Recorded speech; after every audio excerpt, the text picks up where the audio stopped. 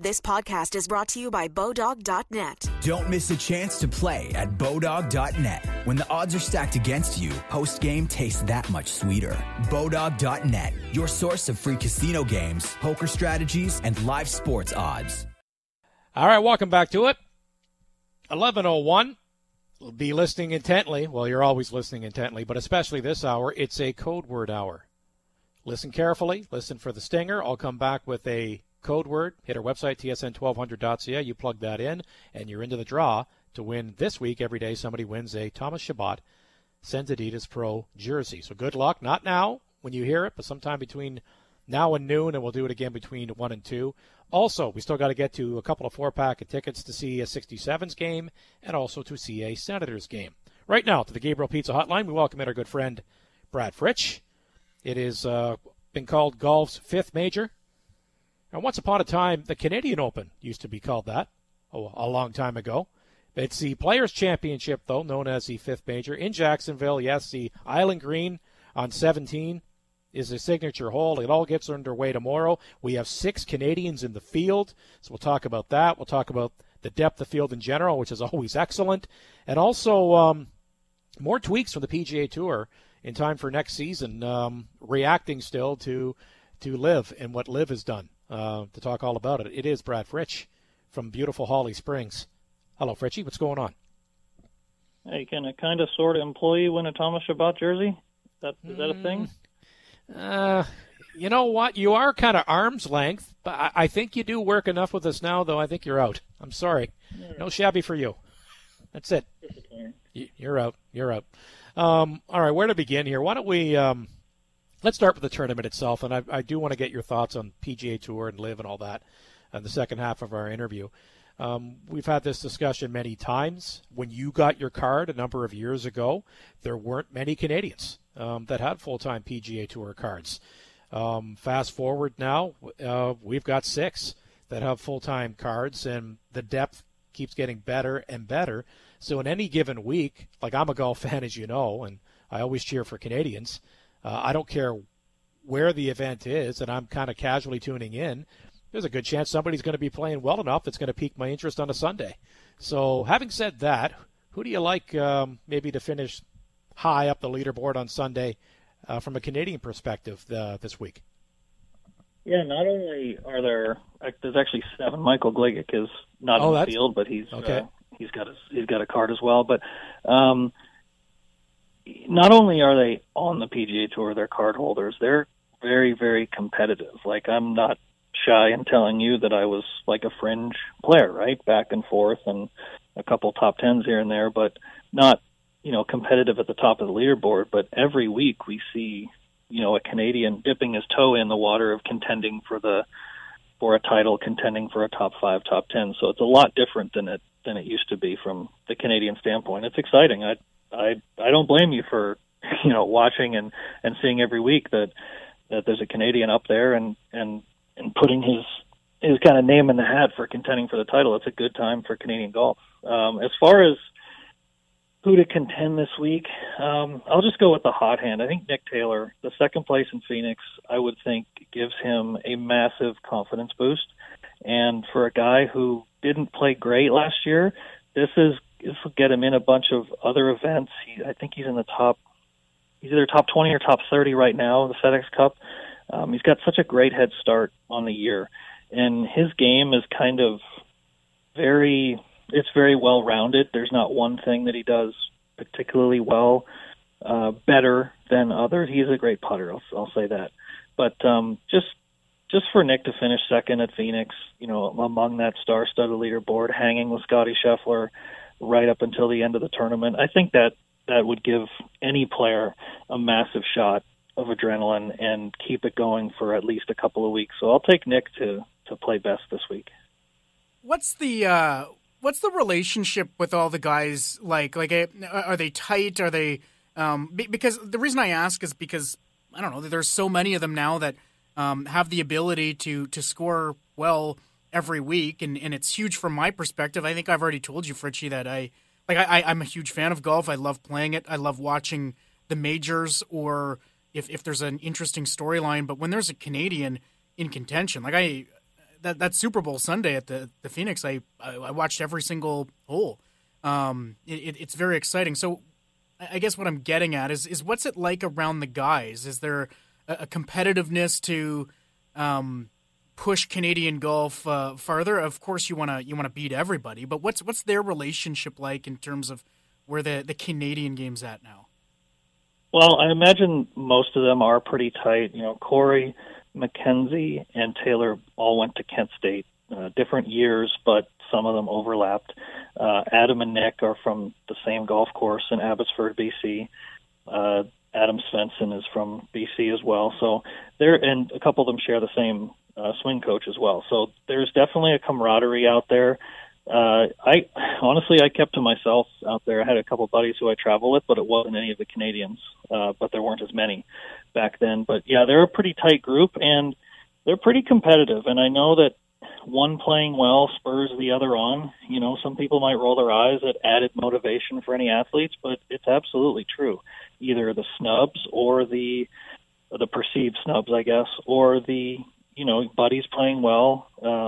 There's definitely an added kick in the pants for guys when their friends are playing well. It gives them, number one, confidence because they beat them plenty, and number two, it just gives them another added incentive to keep going and make a couple more birdies and see where you stand at the end of the day.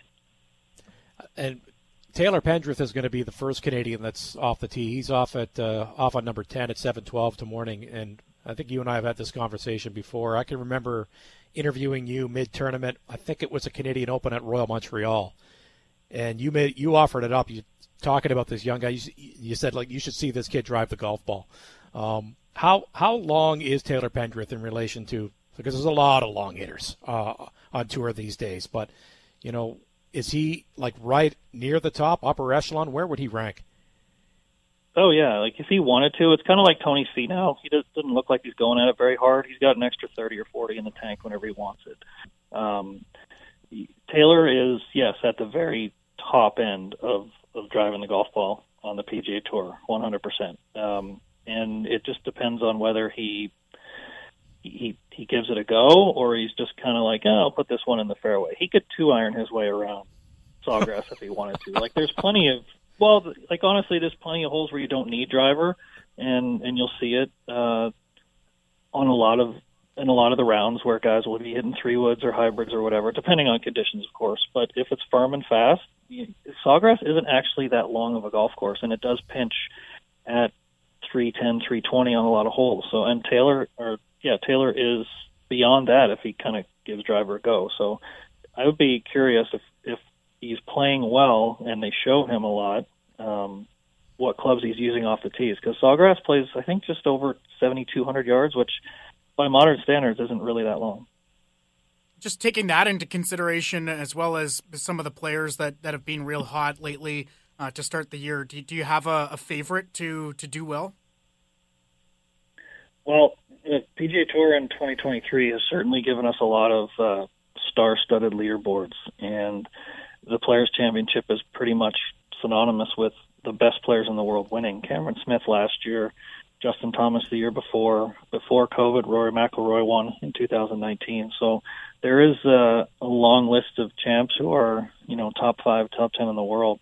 I thought it was interesting last week when, after Jon Rahm's first round, 65 at Bay Hill, and he's been playing so well, and everyone just was kind of nothing he can do is wrong.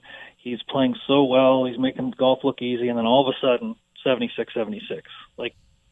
Athletics and golf in particular have a way of humbling someone, even if it's at the peak of their ability, which Jon Rahm certainly is right now. I have to imagine he's a little bit disappointed with his performance at Bay Hill, especially after that hot first round. So he's a guy who uses emotion to kind of fuel him. So I would put him at the top of the list. Rory McIlroy, for sure, is a favorite. Justin Thomas playing well. I mean, you've seen his name bandied about the leaderboard. He's playing well lately. I don't know the history of Scottie Scheffler at TPC, but I have to imagine he's a favorite as well. But I'll just go easy pick Jon Rahm. I mean, sometimes bad performance, and I'll put it in, parentheses or air quotes, because he played okay, but not up to his standard, obviously.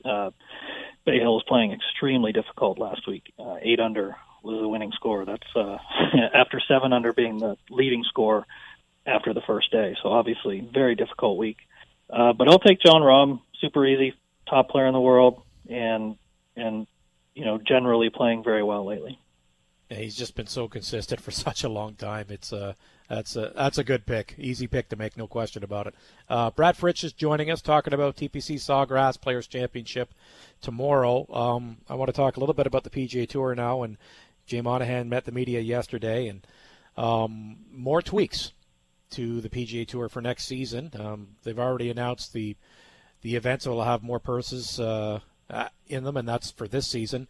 Now we're going to be dropping the cuts at some of these exclusive events, and there's going to be like $20 million purses for a certain amount of tournaments as well. And that's got some mixed reviews so far. How do you feel about, specifically, first off, you're going a bit live-like, and we're going to have some events kind of like some of the, there are the World Golf events when there's no cuts, but there's going to be multiple events in the PGA Tour next season, Brad, where there's going to be no cuts, and it's going to be smaller fields, and you're trying to attract the best players. I get it from the marketing standpoint, but they're going to roll with that. Is that a yay or a nay from you? It's so hard to say, Steve, because this is all a reaction to live, right? This is, an existential threat to the PGA Tour of it being, the top tour in the world. They kind of gave it a go last year with business as usual. It went okay, but as in anything, you adapt or die, to use the Moneyball quote. And I have to imagine this is top player driven. It's coming from the top players. And why would it come from the top players? Because they know they have the leverage, the infamous word leverage that Phil Mickelson used, a couple years ago in that book excerpt that was released, and got so much heat from it. They're exerting their influence, because what's the other option? Well, they could always leave. And that's something that cannot happen from the standpoint of the PGA Tour. They can't lose any more top players. The recent batch who left, Danny Lee, Brendan Steele, good players. Brendan has a couple wins on tour, 3 of them, I think. But they aren't the needle movers. And this is all about who moves the needle, it would be a disaster for them if they left for live. That's, I think, the bottom line. So I'd imagine that this all came from the top, from Rory. I don't know if it came from Tiger because he doesn't play much anymore. Justin Thomas, Jordan Spieth, guys like that. It's just such an interesting conversation, because at the beginning of every player meeting, whoever was at the podium, whether it was Tim Fincham or Jay Monahan, they'd repeat the PGA Tour mission statement. And the very first thing would be create playing opportunities for all of our members. Does this do that? No, it doesn't. So I see where a lot of the critics, especially some of the mid-tier players, have a problem with it. But again, this is something that they had to respond to. Doing nothing wasn't an option. So I'm kind of I hate to straddle the fence here, but I think it's kind of a wait and see how it goes. I think, if anything, that the tour has shown that it will scrap things that don't work and try to improve things, like, they've done with the FedEx Cup. That thing has changed, 10 times in 15 years since it's been in existence. So I think they'll be adaptable, and I don't love that there's not going to be cuts at these events. I do like kind of the upward and downward mobility of being able to get into the events, especially, the 3 weeks before the 2 big events. Whoever is playing the best will get into those events. Now, it's a separate conversation. You're playing very well, but those will also be your 4th and 5th weeks in a row, which is tough. So it's a little bit of a catch-22 there. But doing nothing wasn't an option. So I think this has the potential to be a good thing. But again, there's some give and take here. I don't love that, a lot of big events aren't going to have cuts. That's kind of a staple of pro golf. You don't play well, you go home. And that's going away in these events. So time will tell, but initially I was kind of like, well, I see the point on the left side, and on the right side of the ledger, don't love, the no-cut thing. Just kind of spitballing here, but just based on what you said, but is there anything that the PGA Tour could do to accommodate those players that wouldn't be the ones that you consider to be pushing the star players that have the better chance at making these monies and making this money and getting included in these tournaments because of their ranking? Is there something they could do for the mid-tier or average players on tour to help make them happy in terms of more money in other tournaments with bigger fields or something? I don't know what the answer would be, but is there something that you think that they could do? Yeah, the thing is, Graham, even the non-designated events the purses are very lucrative. It's not like they're going down. So it's like that old, I hate to bring politics into this, but they did an old study about 10 years ago, and it was about income inequality. And yes, income inequality is a problem, but they kind of gave them two situations, what it is right now, and what if the bottom tier made, let's throw out a number, 200,000, but the upper tier made, instead of 5 million, they made 10 million. And people still said that wasn't fair, even though the standard of living would be greatly increased.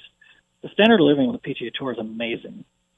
Doesn't matter what kind of player you are. They tried a little bit last year to do what you're talking about, Graham, which is a kind of a base salary. I think it was a rookie player would get $500,000, and then you wouldn't actually get money from purses until you made that $500,000 on tour. So it was kind of like a stipend, I guess they called it, an initial stipend for a rookie.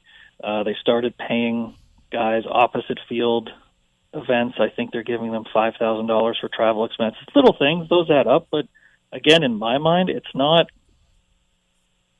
what pro golf is about. Like, if I have a terrible year, I had a terrible year in 2017. I made just over $100,000, I think, on the PGA Tour, which is awful. I didn't deserve any more. I played 18 events, and I averaged, what's that, $5,000 or $6,000 an event. And the first event that I played, I think, of the year, I made about 28 or 30 grand. So the rest of the year was even worse. Why do I deserve extra money? I don't. So I don't get that part. Guys are making plenty of money out there. Sponsorships are still good, and they have the opportunity to make tons of money. So I don't know. The rank and file, those complaints kind of fall on my deaf ears because, again, it's like Rory said yesterday. You know what you can do? You can shoot the scores. And if you shoot the scores, you'll be able to get in any event you want. Yeah, we've had this discussion before, and so you say that's an awful year that you had in 2017. You only made $100,000. Now that's, to the average person when they hear that's like, well, that's pretty good. But also you're traveling to everything, all the money that goes into that. But you've also made the point, Brad, and you just briefly touched on it in your last answer. If you're on the PGA Tour, the purse money is the big thing, obviously. But you're on the PGA Tour, your sponsorship opportunities, like everything, right? You got a club deal, maybe you got a bag deal, you got a sponsorship on your hat, on your shirt, whatever. And you've always maintained that that's part of it, right? Like you don't necessarily need the official showing up handout from the tour, because by being on the tour, you've got other companies that are going to kind of provide that extra income that's kind of hidden, because all we look at is, all right, he finished 36, he makes this amount of money. But it's more than that if you're actually on the tour. Correct, absolutely. And I was very fortunate to have a bunch of great sponsors before I got to the tour and after. And that's definitely a part of professional golf, especially at the highest level. Guys are making plenty of good money. You got to try and find it sometimes as a lower tier player, but it's out there. You can find it, and it's just a matter of if you have someone working for you who's doing the right things. I did, and it all came together for me just fine. I think I don't know. I've seen so many different comments over the last bunch of days from guys who are on the player board, guys who used to be on the player board, some of them seem like they're auditioning for a live contract. Like, it sounds like some guys really want to move. And that's fine if you want to go, but it's just it's an odd time. And every time the PGA Tour does something, it's met with such heavy criticism. And it's like, well, you show me the best solution that you can implement right now. And if you have a solution, present it, and we can talk about it. But I don't think there's an easy answer here. I think they're doing their best. You remember, they have to serve about 400 members, and they also have to prevent their stars from moving on. So I think you have to weigh everything in that vein.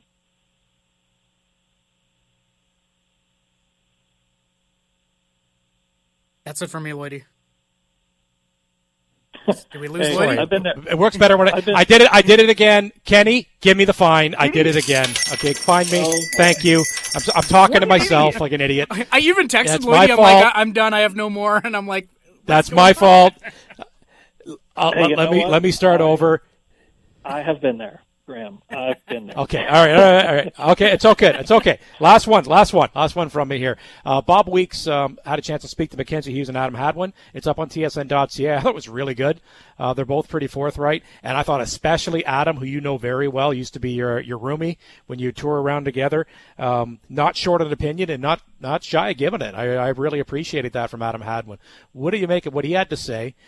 Because one of the things he said, well, if they're going to do all this, I'm worried about the Canadian Open, about where that's going to fall, like who's going to show up and play that. And also, Mackenzie Hughes also made the point, what if it does become an elevated event? Then you're going to be cutting out half of the Canadians who have a chance to play in a PGA Tour event because of it. So they're weighing different things. And Hadwin also mentions, okay, if you're going to throw all this money and no cuts and all this into a few events, why are we doing PIP? Why are we earmarking $50 million? And he calls it to do nothing. He says, why not throw that money back onto the golf courses as well? What did you make of all those comments? Yeah, I thought Hadwin, first of all, I listened to Adam speak, and, I don't watch a ton of Adam Hadwin interviews, but he has changed so much in, the 10 years since I've traveled with him and stuff. Like, what a well-spoken guy. I thought he was really great in that interview. I did appreciate what he was saying. There's a lot of concerns out there, and Adam's in a spot where he's held his tour card for 9 or 10 years now, and he's won an event. You'd call him a mid-tier player, like he's not a top 30 player in the world, but he is consistently keeping his card. He's rarely out of the top 100, and he's a guy that technically the tour should be, I don't want to say protecting, but looking out for, and his concerns are real. And he wasn't a fan of dropping the cut, nor am I. His concerns about the Canadian Open are definitely well-founded. Canadian Open has been such a roller coaster. It used to be such a prestigious event back in the 70s and 80s. Like you said, it was referred to as the fifth major a lot of the times. It went through a really dark period in the early 2000s with no sponsor or rough sponsorships and bad fields and a bad date. And with RBC now sponsoring it and then being really involved on the PGA Tour, having another event as well in South Carolina, the PGA Tour does give it a lot of, I don't want to say, they try to give it the best date possible. They've had good fields the last couple of years, like Adam said, not necessarily terribly deep, but they have had some star power the last few years, and that's great. And it definitely helps when big-time players win your event. And coming down on Sunday, like a Justin Thomas last year, Rory McIlroy last year, and I believe he defended, right? He won at Hamilton the year before. So what a great couple of years for the Canadian Open. It's going to be tough because if you're not an elevated event, you could get stuck, like he said, off the back of the U.S. Open, where everyone's exhausted and doesn't want to go play, or it could be before a couple of designated events, and then that leads into the U.S. Open. So again, guys don't want to play 4 in a row and their fourth week be the U.S. Open. So it's a tough spot. It's all of this, like Mackenzie said in the interview, we just have to wait and see what happens. Year one could be not the greatest, but I think the tour will adapt. They will respond to a lot of concerns from the players and the sponsors. Like sponsors of events, all of a sudden you're being asked to pay, you pay X one year and then you say, oh, by the way, it's 3X next year. Well, what guarantees am I getting?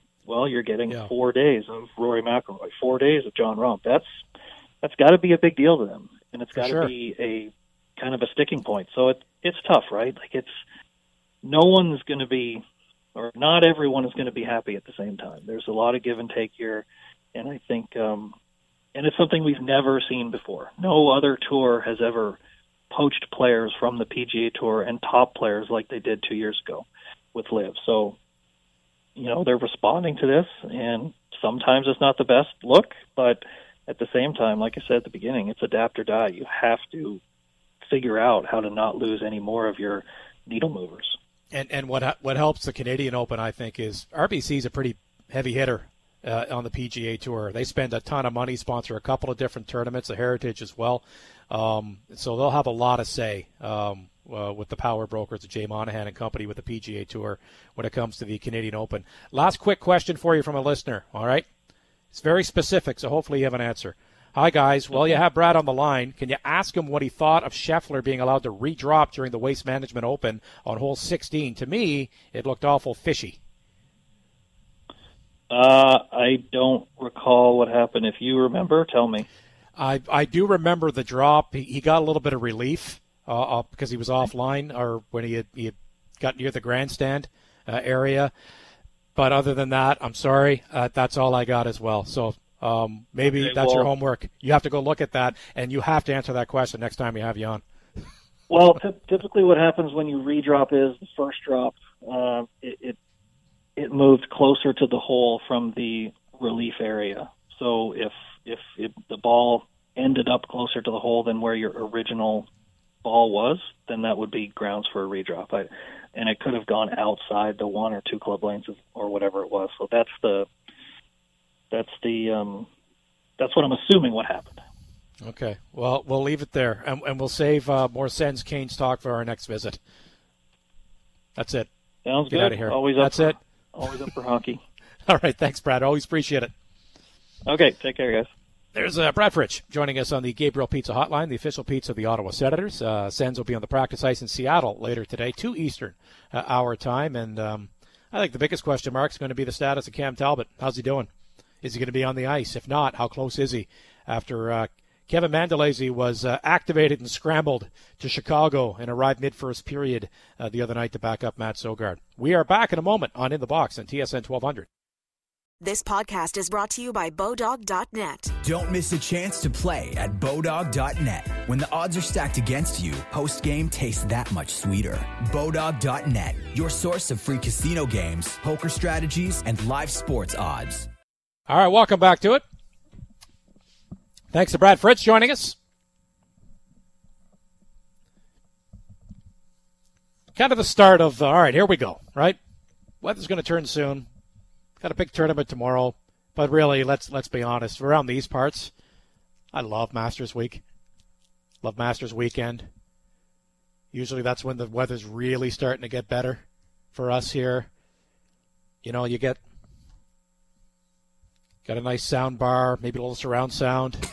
Creature, crank that up, listen to the birds. I know, CBS, they got to be pumping that in, right? That can't all be natural. I don't care. I don't care if they're faking it. Oh, if $1,000,000%. If they're lip syncing it a bit, I'm fine with that. It brings me joy. I don't know, Lloydie. Trevor Clifton's phone line yesterday and the birds chirping in the background in Tennessee. Yeah. It could be legit. You could actually hear the birds there chirping away. But yeah, it's all too perfect, and I'm okay with it. Yep. Jim Nantz whispering to me. Just whisper away, Jim. Well, I totally agree with you. I just feel like I'm a little bummed because I don't think the golf season here is going to open as early as we were hoping it would, and it has in the last couple of years.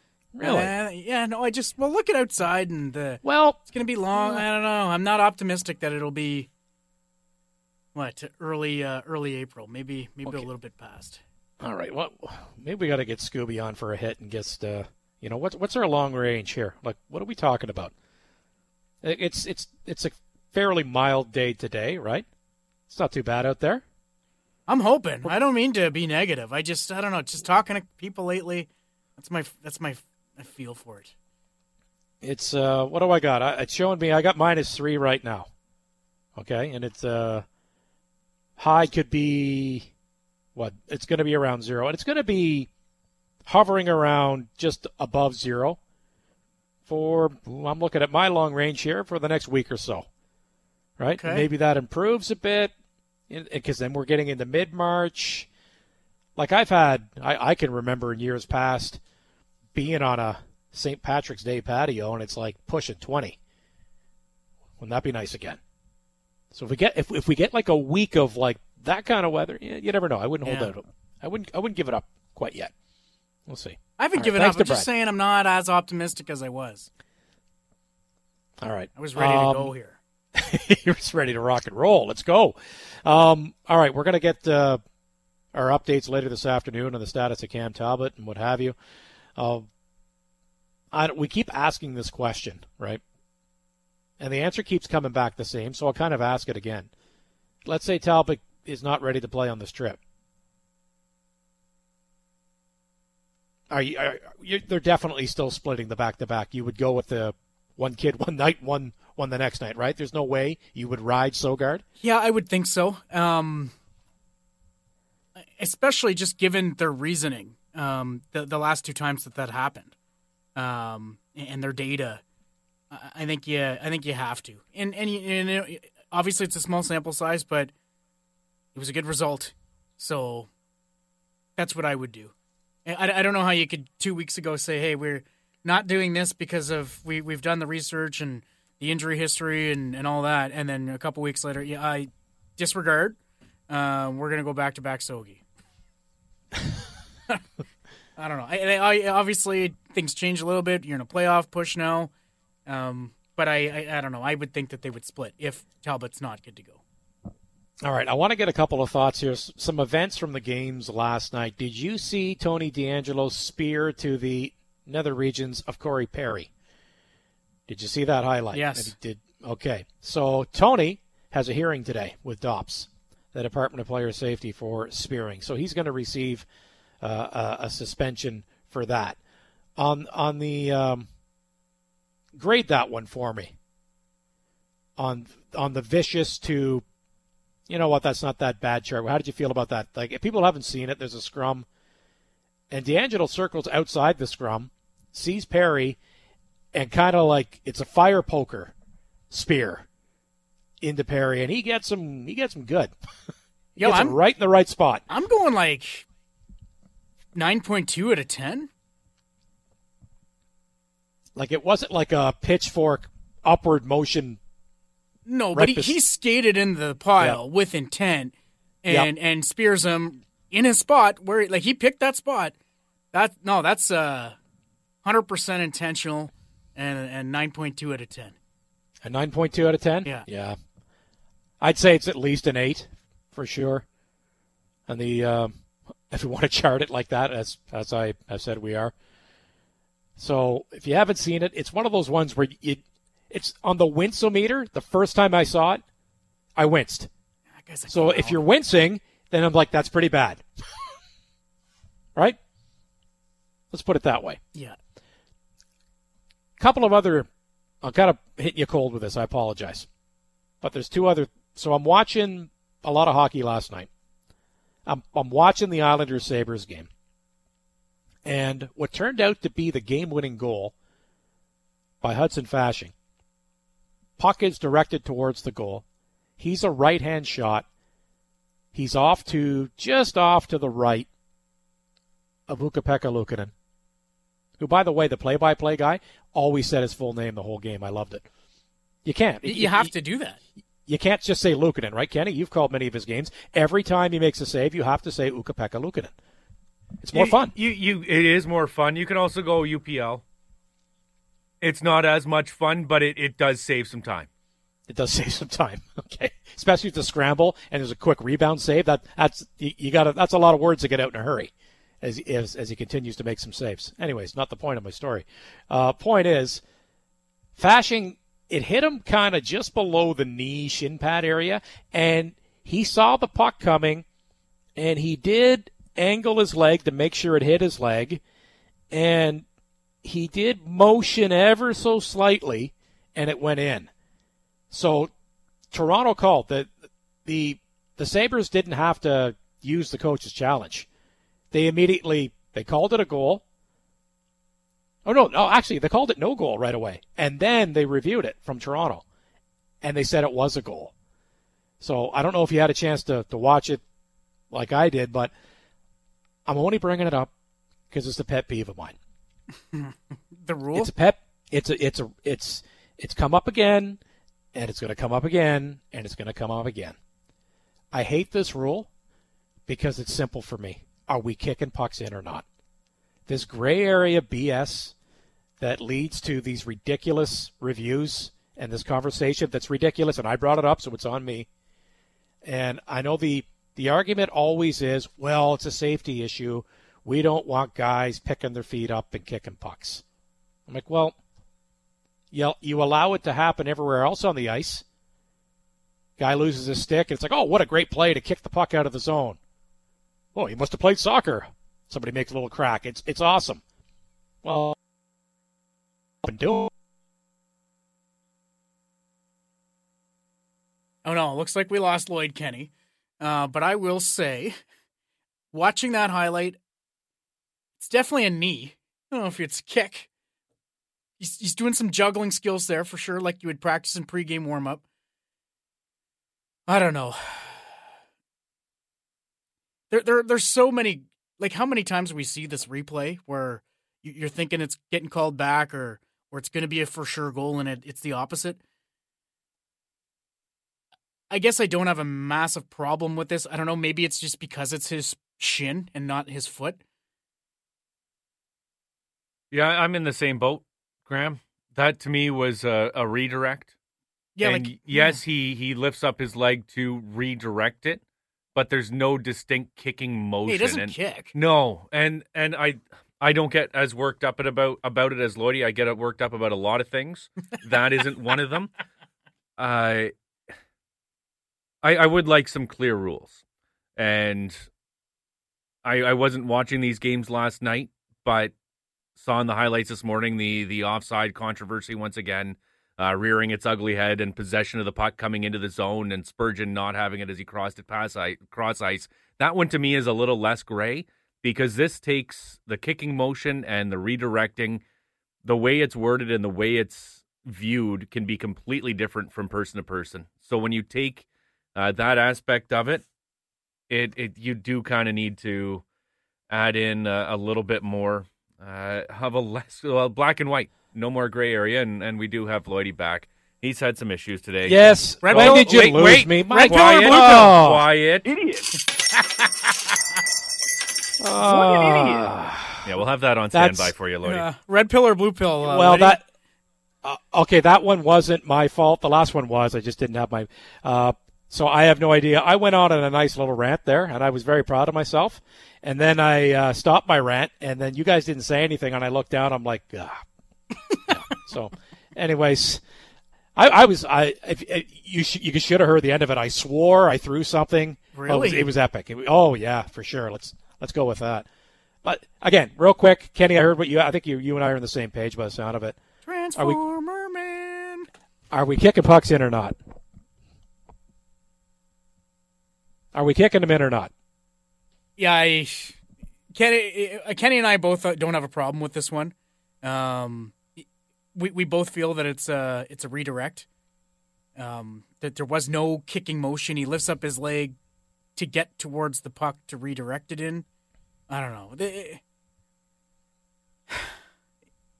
I hate having these discussions on these because it's so hard to know one way or another because they're always like sometimes you have a strong feeling, okay, this is for sure coming back or this is for sure a goal, and it's the total opposite. This one I don't have a massive problem with. If it was the Sabres that scored this way, maybe I don't know. Like if it was involving the Senators and coming down to a playoff spot, maybe I'd feel more passionately about this. But just watching this over and over and over on a loop, I don't have a massive issue with it. In terms of the kicking, I don't know what your rant said because you were in the Matrix, but I don't know what to do because with you in terms of allowing kicking all over the ice, yes, But then you actually have a goaltender who could be on the ground reaching for a puck, and if guys are like full out soccer kicking the puck in the crease, then yeah, that could get a little dangerous. So is there guys are doing that anyway though when they can't get their sticks free, right? in the crease? I can't. Yeah, like my point is, if you can't, let's say your stick's tied up, your stick's in your hand, but you can't get it, you're being held by the defenseman, whatever. I've seen this a million times over the years. If the puck is there, the natural reaction, you're trying to move the puck with your foot. It's not going through your mind, oh, I better be safe maybe here. defending players. No, attacking players as well. Not as much. Absolutely they are. I think we'd see way more if you could simply kick it anywhere. I don't think it matters. No, but there was a play for the Ottawa 67s, and I know most people wouldn't have seen this on Wednesday night against the Kingston Frontenacs. Pavel Mintyukov pinching down, gets a shot away, the rebound comes to him, and he makes a distinct kicking motion back at the puck and sent it on net. And the goaltender, Ivan Zhigalov, made this windmill save that he didn't need to make as it was trickling in on him on a kicking motion. But I talked to Mintyukov after that, and he's like, I don't know what I was thinking, but I put it back on net. It's just a natural instinct for these guys to put the puck back towards the net no matter how they get it there. Maybe it counts because, as we discussed, it is a gray portion of the game where you don't know what a kicking motion is. There are some distinct ones that do get overturned, but there are some fairly distinct ones that don't get overturned as well. Might as well take your chance at it. All right, I got another one for you guys. Did you see the disallowed goal in the Minnesota-Calgary game? Did you see this? The offside, is that the offside? Yeah. So we've seen this before here. So Jared Spurgeon accepts the puck. He's just outside the blue line, but he accepts it, and it's overtime 3-on-3. And I think he accepts the puck and he's in full control of the puck. That's my opinion. And hey, listen, I as a kid I grew up a Flames fan. I like that goal. I think that goal should have counted because he accepted the puck outside the blue, and he's skating backwards, so he goes in ahead of time. And the rule in hockey's always been, if you're in complete control of the puck, you can't put yourself offside. But it was deemed that he did not have complete control of the puck. And then he makes a really good play, and he passes it across. You think it's a game-winning goal? No. But didn't happen. How does he have control of the puck when he makes a pass? Well, as it enters into the zone? No, because he accepted the puck before. But the puck never crossed the line. No, he handled it, and then he passed the puck. The puck but he didn't go across the blue line when he handled it. What do you mean? In theory, you're accurate, Lloydie, but the puck, in theory, as he brings the puck in, the puck never crosses the line before he fires it cross ice again. Therefore, he never enters into the zone with possession. If he brought the puck in and held it for another couple of moments and sent it cross ice, then yes, you're accurate. You can't put yourself offside in that situation. So how because he doesn't have control of the puck because he enters into the zone. No, he doesn't. He did have control of the puck, but he didn't bring it over the blue line. No, I disagree with you guys. I think he had full control and possession of that puck. He had full control and possession, but he passes it. And that gives up the possession as he crosses into the line, and then that's where the puck enters into the zone. I don't like it. I still don't like that one.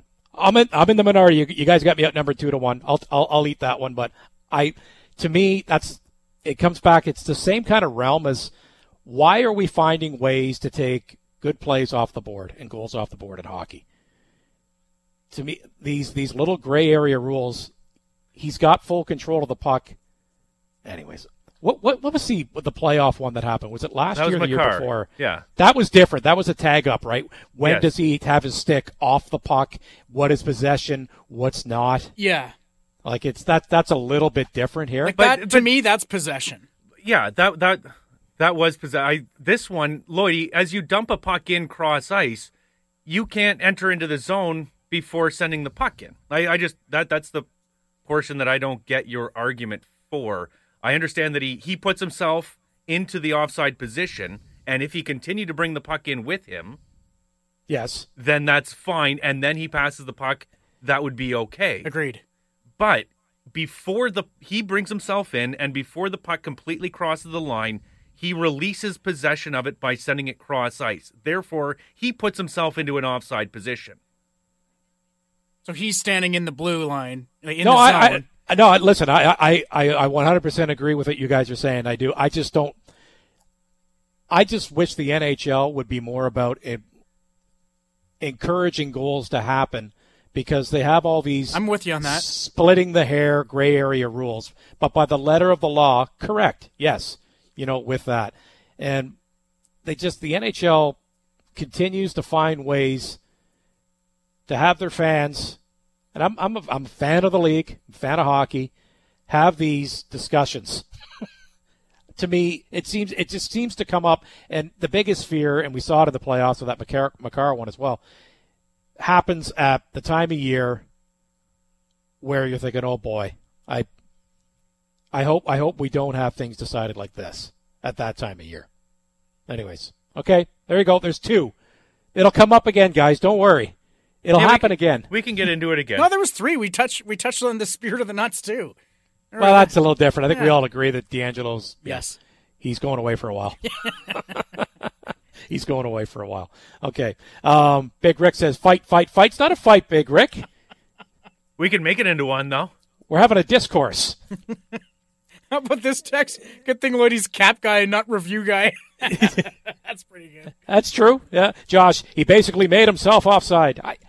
I get it. I'm not disagreeing with these 2 guys. They're smart guys. I just don't like the rule in general. Yeah, and we agree on that, I think. I think all 3 of us agree on that. Yeah, absolutely. All right. Refs get one look at full speed, then confirm or deny. It isn't a game of slow-mo review. It's hockey at real-life speed with human eyes. Fix obvious errors. Leave the slow-mo multi-angle minutes, long reviews for virtual games. And I agree with that, but I don't know how you guys feel about it. I think the genie's out of the bottle. Right? I like that in theory. Yeah. But oftentimes as you wait in a review, and I get frustrated by the length of review as a solo broadcaster, I have to fill a lot of time. So I like the quick reviews, but as the reviews get going, you can get other angles. And other angles in various situations provide very different pictures. I would love to see a time limit put on it, but even then, there's a massive chain of events that has to take place in order to get everything. The technology has to work. The people in the positions to send the replays down to the referees, they have to be competent at their job. If it's back at the everything goes back to Toronto, then okay, then you should be able to make a decision a lot faster. But I don't think you can just take one look at one replay and say it's fine. I think it has to be more than that, as frustrating as it can be. You've got to do the best you can to sort through these things as quickly as you can, and I think some rule tweaks along the way could help that. But to that last text that came in, and we have this, I think a lot of us would agree, wouldn't it be nice if we could have it the way more it used to be, and let's live with the odd mistake? But you can't. There's too much money involved. The viewing experience is too good. Like if you just decided, hey, we're not going to be reviewing this stuff anymore, then it would just turn into, you remember years ago the PGA Tour, we were talking golf earlier this hour, had a problem with that where people would be watching the broadcast with their PVRs at home, and then after the round, they'd be sending in screen grabs and files to emailing marketing at the PGA Tour, PR, whatever, right?